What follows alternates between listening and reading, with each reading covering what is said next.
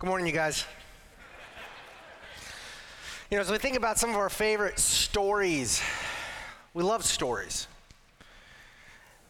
Most of our favorite stories, if not all, have an exciting climax, and many of our favorite stories end with a thrilling shootout scene. And sometimes it's a literal shootout like this, or sometimes it's a symbolic shootout. But the shootout moment in a story is when good versus evil go head to head. When glory is all on the line, when justice is finally either carried out or it is squashed. And one of the reasons I think that we love shootouts is because we humans have been made in the image of God, who is just. We are like God in this way. We want to see justice happen. We want for rights or wrongs to be righted. We want to see good to be rewarded in the end. We want to see evil to be punished in the end. In fact, the stories of our lives and the stories that we tell are all part of one big story about justice that God is writing. And it's the story of the good God establishing justice for eternity for the glory of his own name. It's the story of God rightly avenging himself by punishing those who have rebelled against him. It's thankfully the story of a good God graciously offering forgiveness and radical grace to rebels. And this is the storyline of the whole Bible. How this conflict between God and evil started, how this conflict between good and bad shapes our human existence right now and for eternity, and how this conflict will one day resolve in the future. It says that it's going to end with one epic shootout in which Satan and his demons and all people who align themselves with evil will be thrown into a lake of fire, according to the book of Revelation.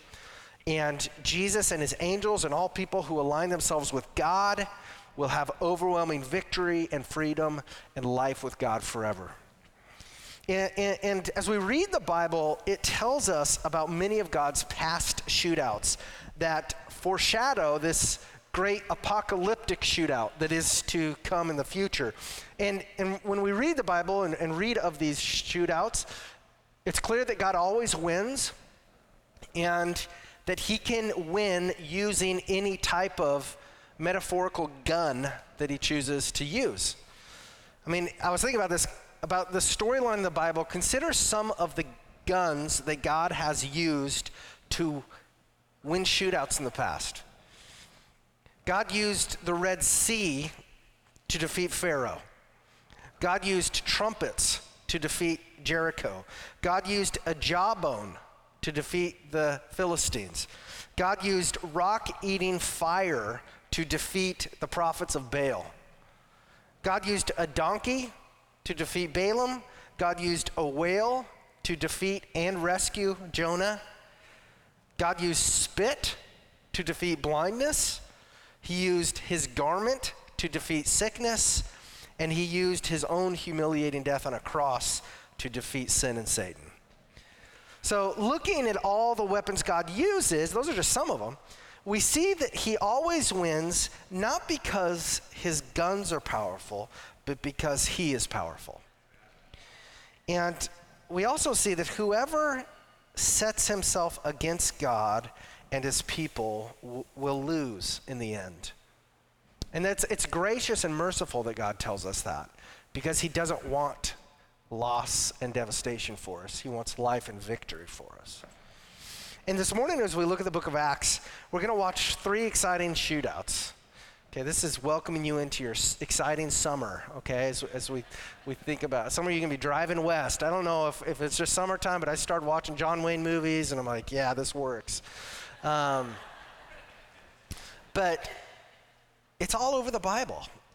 And today, as we look at this passage, we're going to see 3 shootouts in which they took place in first century Ephesus, which was a town in modern-day Turkey, And the battles are between God and rebel humans who try to go against God, and God and demons who try to go against God, and God and sinful practices deeply rooted in the lives of humans. And so if you have a Bible with you, please turn with me to Acts chapter 19, verse 8.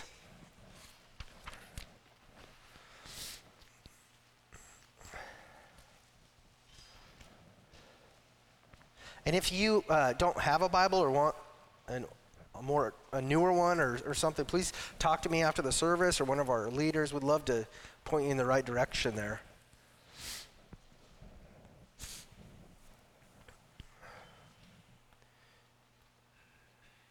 So before we read this, let's ask the Lord to help us. Lord, as we prepare here to open your word and to read your word, we just ask you, God, that you'd help us. Please help us to fear you in the right way.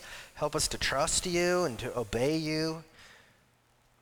We thank you, God, for laying down your life to save ours. And we just pray that you would use your word to sanctify us now from sin. You told us, John 17:3, your word is truth. Sanctify them by your truth. So use your word to make us more like you. Use your word to free us in our lives from sin and Satan and the evil around us. And we pray this in Jesus' name, amen. So again, in the first century, Ephesus was a large city in modern-day Turkey, one of the largest cities in the ancient world.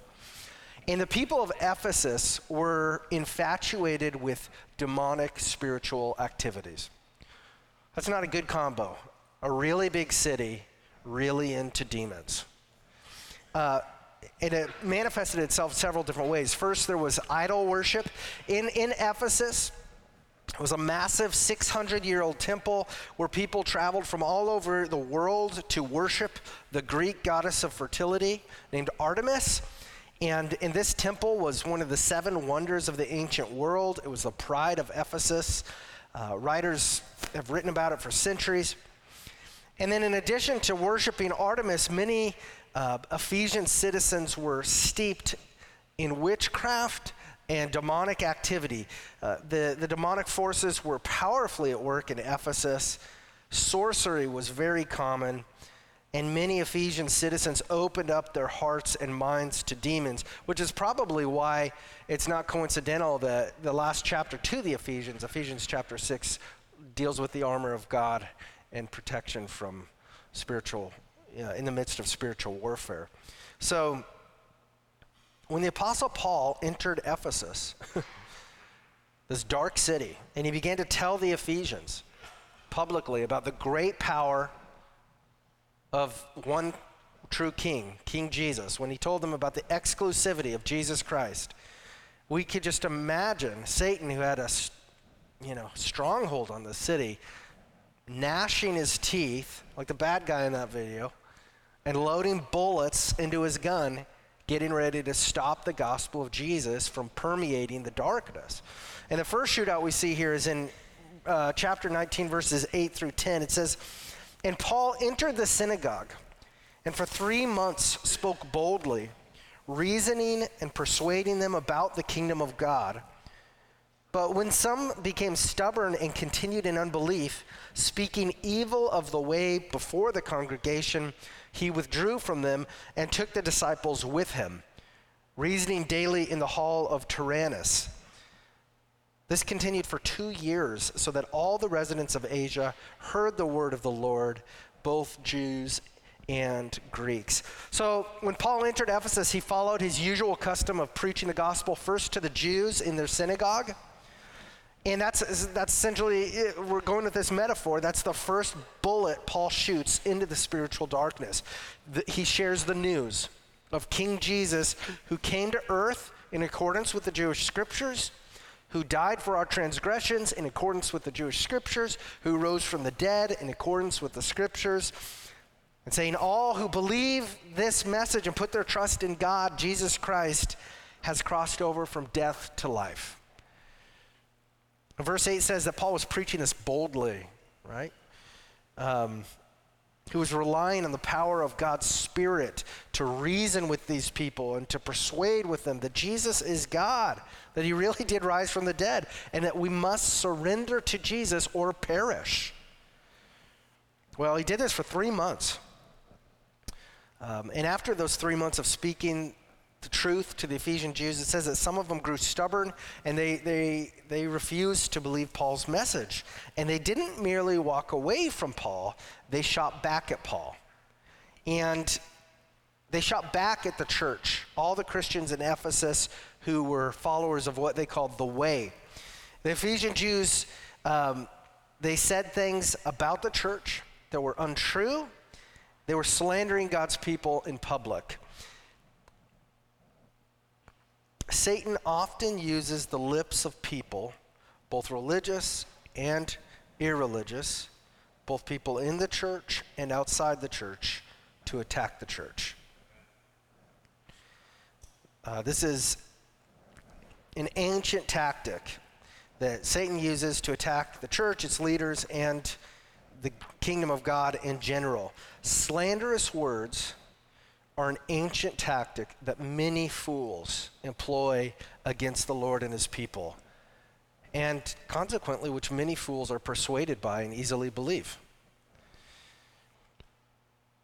In Paul's case, though, look at how he deals with it. Instead of trying to defend himself, instead of wasting time trying to correct the lies of his accusers, he simply entrusts his reputation and ministry to the Lord, and he physically separates himself from his haters. And then God fires back at the Ephesian Jews. So do you remember when Paul was in Corinth, and the Jews in the synagogue in Corinth were so terrible to Paul that he left their synagogue? And immediately God gave Paul a place to preach the gospel in the house right next door to the synagogue. Well, God does a similar thing here. Not only does Paul continue to speak the gospel in Ephesus, but also God opens up a new venue that gives Paul an even greater platform than he had before. A place where he can publicly preach the gospel to Jews and Greeks. And the venue is called the Hall of Tyrannus. Tyrannus was probably a teacher, a well-known teacher in Ephesus, who rented out his hall to Paul. And Paul likely taught during the hours of 11 a.m. and 4 p.m., which were the hottest hours of the day. They were probably the least desirable hours of the day to gather a crowd for spiritual teaching, because that's when people took a siesta. In fact, it was said that more Ephesian citizens were awake normally at 1 a.m. than 1 p.m. Okay, night people. But because God was behind Paul's ministry, these unideal teaching conditions did not slow people down from coming to hear him teach. Verse 10 says that every day, think about that, every day for 2 years, Paul thoughtfully dialogued with the citizens of Ephesus in this hall of Tyrannus. And in this way, the gospel of Jesus prevailed. It prevailed over the slander of the Ephesian Jews, so that it made waves in the whole region. It says all the residents in the entire region of Asia heard the gospel. And scholars believe it was probably during this 2-year stretch during Paul's ministry in Ephesus that the majority of churches in that area started. Churches like, we read other churches listed in the New Testament: Ephesus, Smyrna, Pergamum, Thyatira, Sardis, Philadelphia, Laodicea, all the churches that the Apostle John addresses in the book of Revelation. They probably all started during this 2-year stretch in Paul's time in Ephesus. And so Paul's preaching ministry was shot down at first in the Ephesian synagogue, but God shot back by using the Hall of Tyrannus to powerfully advance the gospel in Ephesus and throughout Asia, that had Paul stayed and been limited to the synagogue, it wouldn't have otherwise advanced. Okay, so the second showdown then, let's look at that. In verses 11 to 12, it says, "And God was doing extraordinary miracles by the hands of Paul, so that even handkerchiefs or aprons that had touched his skin were carried away to the sick, and their diseases left them, and the evil spirits came out of them. You know, ever since the first two human beings, Adam and Eve, humans have been tempted to use physical objects to control the spiritual world. Adam and Eve believed that if they just ate that forbidden fruit, then they would know everything that God knows. The Israelites, they believed that if they built a golden calf and worshiped it, then that golden calf would somehow bless them and give them what they wanted. Attributing supernatural power to physical objects is not a new phenomenon. It's why God condemns the worship of images in the Ten Commandments, because we're very superstitious in our flesh. We're very quick to trust in man-made objects that we can feel and touch rather than to trust in God who we can't see. Think about this. And this is true. This is not an ancient fact or a fact in other parts of the world. This is very true in our own culture. Think of all the things that people trust instead of God. People put their trust in lucky jerseys, lucky underwear, rabbit's feet, dream catchers, crystal balls, lucky jewelry, lucky sayings, lucky pictures, lucky statues. God doesn't want us trusting in lucky physical things. He wants us trusting in Him. Which makes it curious why God chose to use Paul's handkerchiefs and aprons to heal sick people and to exorcise demons from people. And sadly, many people have misapplied this passage by concluding, so if I pray for a physical object like a handkerchief or an apron, then the Holy Spirit will somehow indwell that object with power, and whoever touches it will receive an extra amount of God's blessing. And that is not the point of this passage. And sadly, many crooks have preyed upon weak people by selling them handkerchiefs and aprons and other spiritual relics and holy water that they promise will heal them or make them extra prosperous. So what is God doing here? Well, it's important to notice in verse 11 that these miraculous healings from Paul's handkerchiefs and aprons were, quote, extraordinary. They were not ordinary miracles. So it is incorrect to apply this passage to our lives by thinking that prayer handkerchiefs and aprons are God's ordinary means of healing people. It's important to see that this you have to see these handkerchiefs and aprons. You have to step back and look at them through the context of all of Scripture, okay? Handkerchiefs and aprons are two of many different physical objects God has used to show His power. God has also used shepherd's staffs and fleeces and serpents and whales and donkeys and spit and tablets and frogs and locusts to demonstrate His power. But that doesn't somehow make those objects anointed perpetually. And when we consider Jesus' public ministry, it appears one of the reasons He did not use a set formula when He healed people was so that we would look to Jesus as the healing agent and not to the tool that He used to heal people.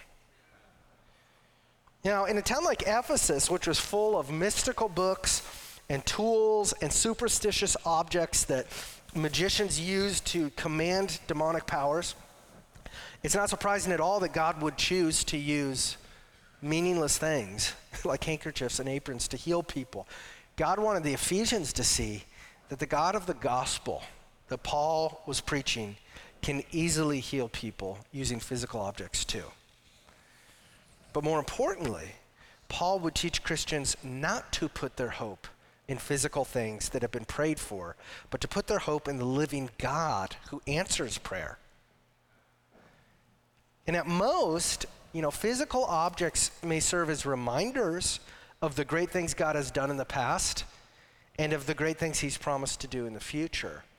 We don't put our hope in those things, though. Needless to say, as Paul preached the gospel boldly in Ephesus, was performing signs and wonders, he's shooting bullets into the kingdom of darkness, basically. And what's happening is there are Ephesian magicians and exorcists and crooks watching Paul as he does this, and they want a piece of it. They want the same power Paul has so that they can use this power of Jesus, whatever that is, to make money for themselves. So let's read what happened in verse 13 to 17. Then some of the itinerant Jewish exorcists undertook to invoke the name of the Lord Jesus over those who had evil spirits, saying, I adjure you by the Jesus whom Paul proclaims. 7 sons of a Jewish high priest named Sceva were doing this, but the evil spirit answered them, Jesus I know, and Paul I recognize, but who are you? And the man in whom was the evil spirit leapt on them, mastered all of them, and overpowered them, so that they fled out of that house naked and wounded. And this became known to all the residents of Ephesus, both Jews and Greeks, and fear fell upon them all, and the name of the Lord Jesus was extolled. So these 7 sons of Sceva wanted to profit off of Jesus' name, just like Simon the magician wanted earlier in Acts chapter 8. These men were not believers, but it says they went up to demon-possessed people and claimed healing over them in Jesus' name, not because they cared about people, but because they wanted to make money. And so when they spoke healing in Jesus' name over one man, the demon inside of him spoke back. And the demon said, Jesus I know, Paul I recognize, but who are you? And then it says the demon-possessed man leapt on all 7 of those men, overpowered them, stripped off their clothes, and tore into them. So we learn a few things here about demons, right? This was one demon. First, demons are not stupid, okay? Demons are spirits that God created, but they have rebelled against God. And God says their destiny is to be cast into the lake of fire. Demons are able to recognize people, they're able to speak, and they're able to know things like who belongs to God and who doesn't. Second, we learn here that demons are terrified of Jesus. The reason that the demon tears into the sons of Sceva is because the demons know these men don't belong to Jesus. Okay? The demon knows these men don't have the Holy Spirit indwelling them, working through them, and protecting them. And so, more than that, because the name of Jesus, according to Scripture, causes demons to shudder, then this demon is angry at them for mentioning Jesus. And so it attacks them and sends them running away, naked and humiliated. But it says then, as a result of this incident, in verse 17, that all the residents of Ephesus heard about it. And as a result, they feared God, and they extolled, or they worshiped God. They worshiped specifically the name of Jesus Christ. Remember part of the Great Commission, all authority has been given to me. So Jesus Christ is the God who has all authority over demons and people and all creation. And here, Jesus, who is sovereign, used these men who had evil intentions, and he uses demons with evil intentions to make his own name feared and to make his own name worshiped among residents of a wicked city. The wisdom of God is incredible. So how exactly did people see that what happened with the 7 sons of Sceva and it scared them, and how did that make them all of a sudden worship the name of Jesus? Well, when that demon-possessed man attacked the 7 sons of Sceva, God enabled the Ephesians to see Jesus for who he really is and to see Satan for who he really is. The Ephesians saw that Jesus Christ is the all-powerful God whose very name makes demons tremble in fear. And at the same time, the Ephesians saw that demons are inferior to Jesus, that they're not to be trusted, they're not to be worshiped. Humans should only worship Jesus. When we look at this, the way that the demon-possessed man attacks the 7 sons of Sceva shows us Satan's true intentions for us, to destroy us. See, Satan and demons, they're like really good fishermen. They tempt us with counterfeit pleasures. they promise us gratification, and then they set their hook deep into us, and they reel us in and mock us and hope to put an end to us. That does not mean fishing is bad. I like fishing, okay?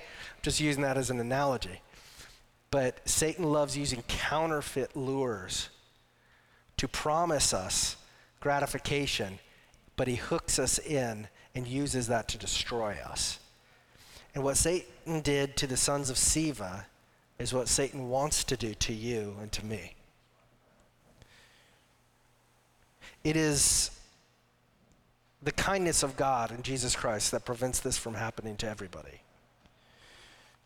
But if the kindness of Jesus Christ laying down his life to save yours does not make you want God, then hopefully a passage like this will. Hopefully demons who want to destroy you will make you want a rescuer.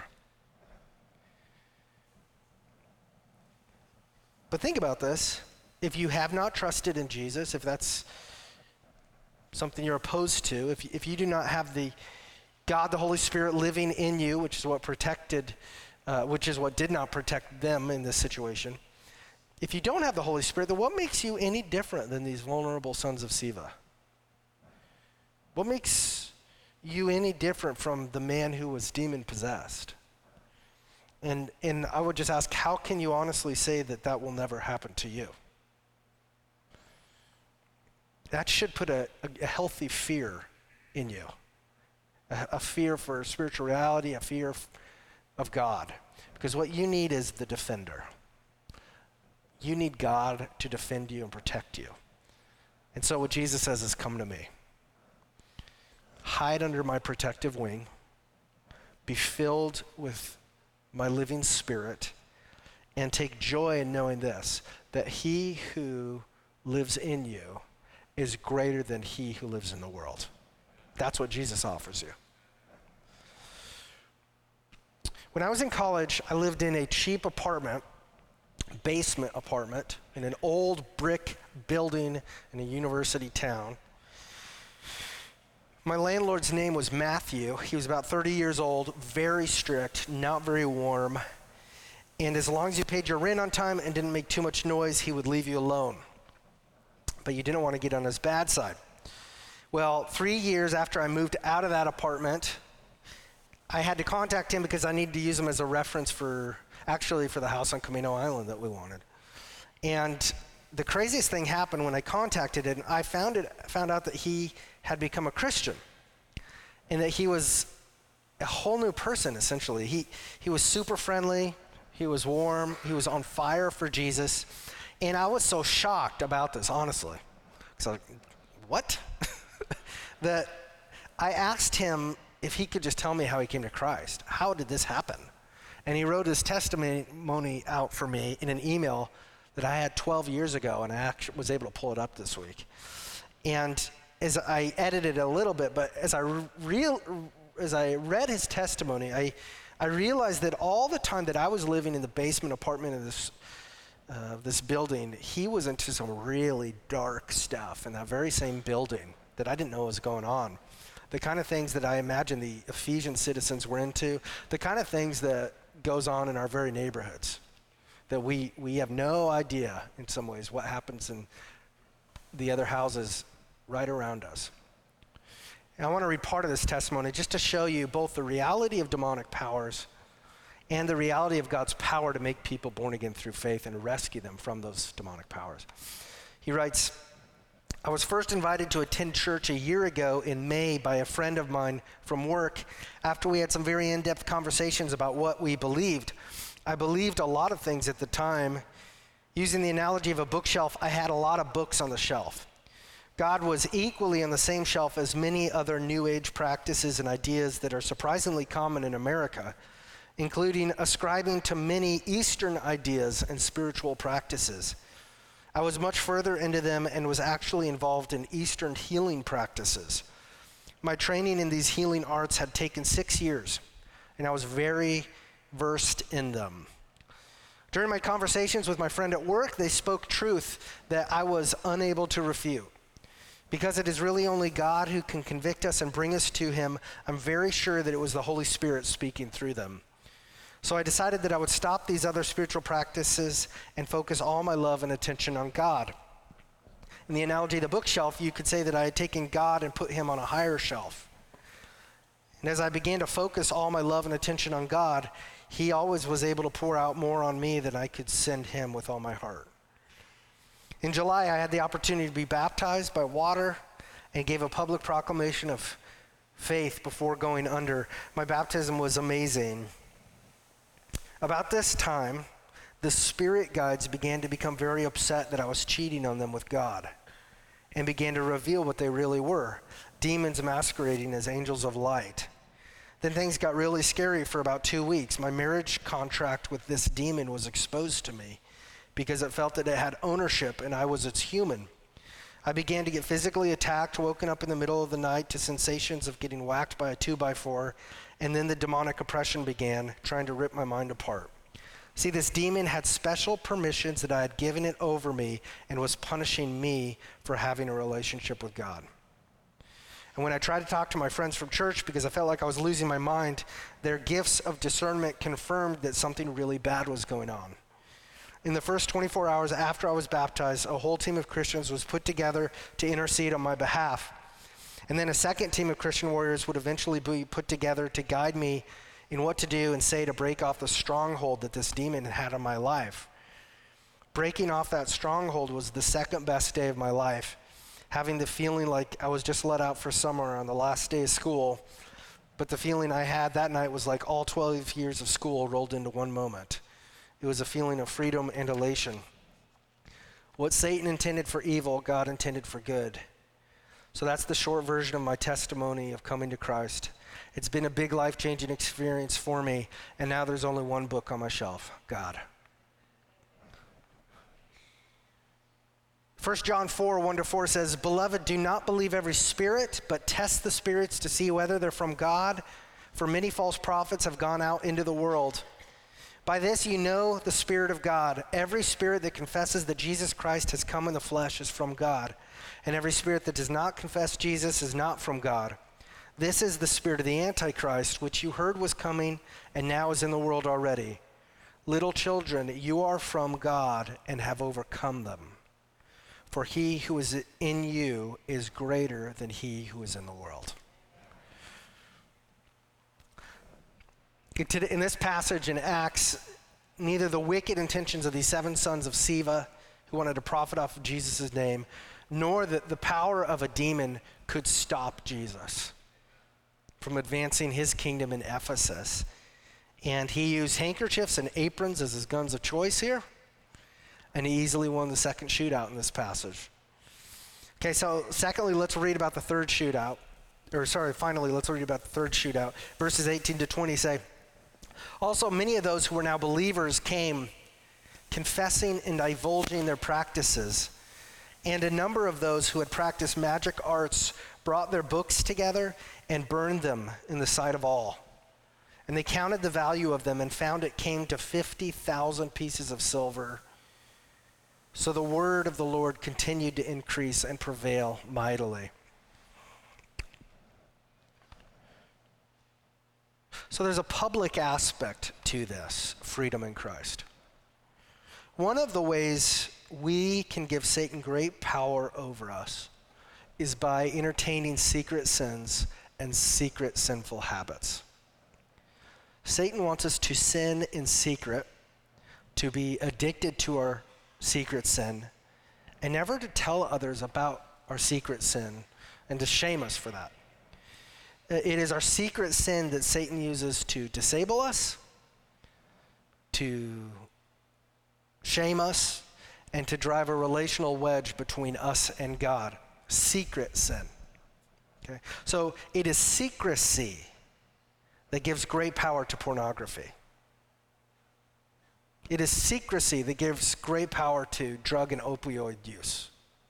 It is secrecy that gives abusive relationships great power.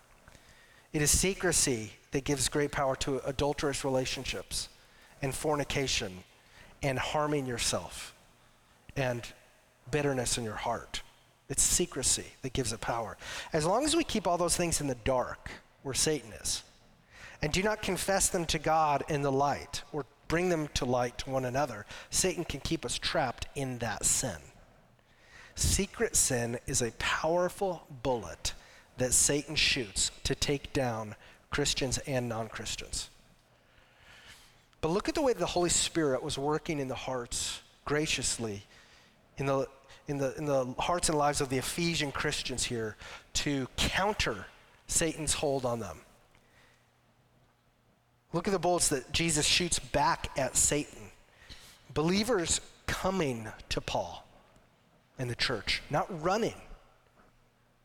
The darkness hates coming to church or to the light, right? But believers now coming to the light, honest about their sin. Believers confessing, it says, the wicked things that they'd been involved in. These were believers, remember? This is believers, that's significant. Believers divulging their practices which they had engaged in for so long. And what happens, in magic and sorcery, you don't divulge tricks. You don't divulge demonic activities, the secrets of your potions. Why? Because it rids them of their power. And so that's what these magicians and sorcerers are doing. They're divulging it all. And they're making it powerless. Believers, we see here, no longer living in shame about their sinful practices, but publicly repenting and turning to Jesus. I mean, this is quite a scene. They're burning their expensive magical books, which they used to treasure, which at a minimum they amounted to was hundreds of thousands of dollars. Hundreds. This pile of cash burning in front of them. They're drawing a line in the sand. They're saying, we want to follow Jesus now. And Jesus is more valuable than that stuff. We're not even going to try to sell that to other people because we don't want other people getting into that crud. We want to burn it all. We want that stuff go to the pit of hell. That's a powerful message. And this was not a forced on them, right? This wasn't some weird, what's the movie, Fahrenheit 451, where they burn all the books. It wasn't what's going on. This is a voluntary thing, saying we're done with this. It's very powerful, right in the middle of a city deeply entrenched in darkness. This is the kind of exciting and radical freedom that Jesus wants for you. This is the kind of freedom and joy that Jesus went to the cross for, to give to you. See, in Jesus now you can confess your sins, 1 John 1:9 says, because Jesus is faithful to you and to his promises, to his blood covenant with you. He is just, meaning it is right and good, and he will apply his justice to you, not in the sense of punishing you, but in absorbing your sin in the way he was already punished. Okay?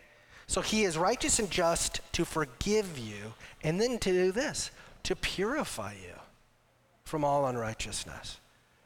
So it's not like you're just this dirty piece of trash. Jesus purifies you and makes you pure like he is pure.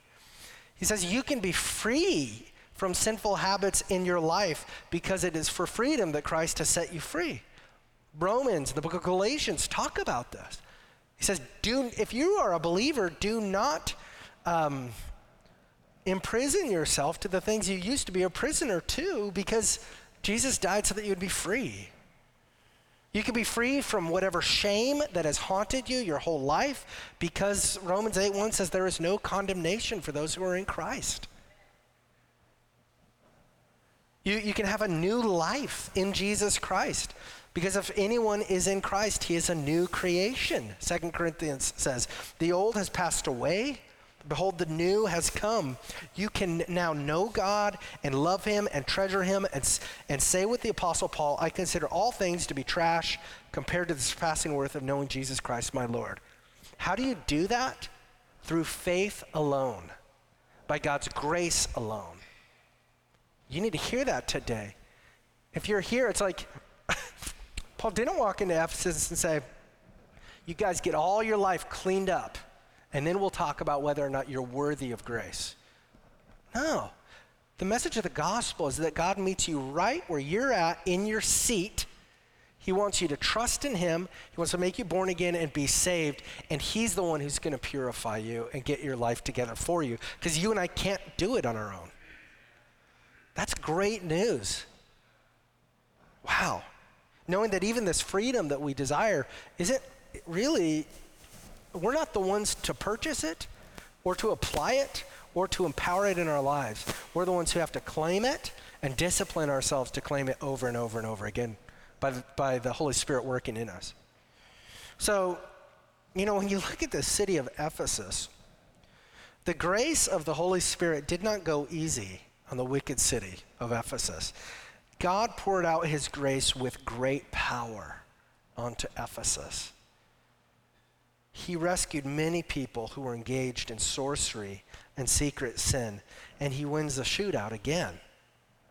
And his victory is really summarized nicely in verse 20. It says, so the word of the Lord continued to increase and prevail mightily. I love that word, prevail. Satan did not increase and mightily prevail in Ephesus and Asia. The word of the Lord, the good news of Jesus Christ crucified and resurrected for sinners, increased and prevailed mightily in this dark region. Jesus prevailed mightily. This word prevail is so important because it doesn't just describe this scene, it describes the wonderful future for us if we are in Christ. It describes what Christ is going to do in the end when he returns. He will prevail.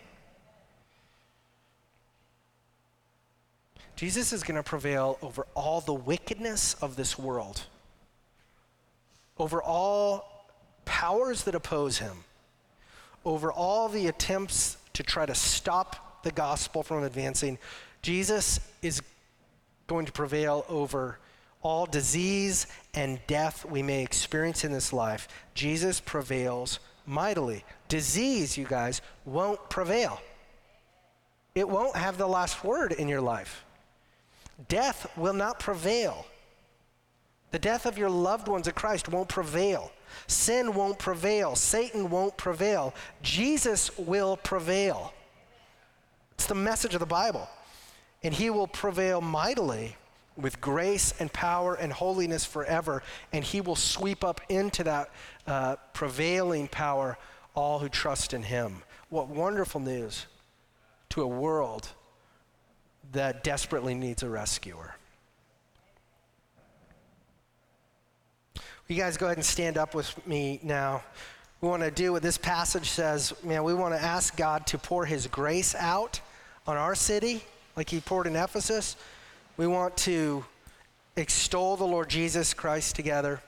And let me close this in prayer. Dear Lord, we just lift you up now, and you are our rescuer. You are the one who prevails. You are the mighty God. God, we thank you for sending your son Jesus Christ to die, to pay the punishment for our sin in our place, and to unite us in his resurrection and victory over the grave and sin and Satan and hell. And God, we declare your name, Jesus Christ, higher than every power. You are our hope in this life. You are our hope in death. God, we pray that your grace would generously pour out on our city, on our neighbors, in our households, in our lives, and in our families' lives. We need you, Holy Spirit, to break in and free us from secret sin, from demonic powers, from everything that is not of you. And we're just thankful, God, that you will prevail. It's not a question of whether you'll prevail. The story's already been written. Jesus, you're the Lamb of God who was slain before the foundation of the earth. You're the one who we will sing holy, holy, holy to forever. And God, I just pray for my friends today that we would have the power of the Holy Spirit living in us, that we would trust in you, And God, we realize that not every battle on this earth in our lives is going to be won the way we want them to win them. But greater than that is the meta-narrative, the bigger story that undergirds all of our smaller stories, that those of us that are in Christ will win, even if the victory isn't totally felt right now. We thank you for that, Jesus. Please use us as your ambassadors of this great news. Will you lift your name up high? We pray this in Jesus' name. Amen. Hey, say hi to somebody new, you guys. Love on each other. Thanks for being here.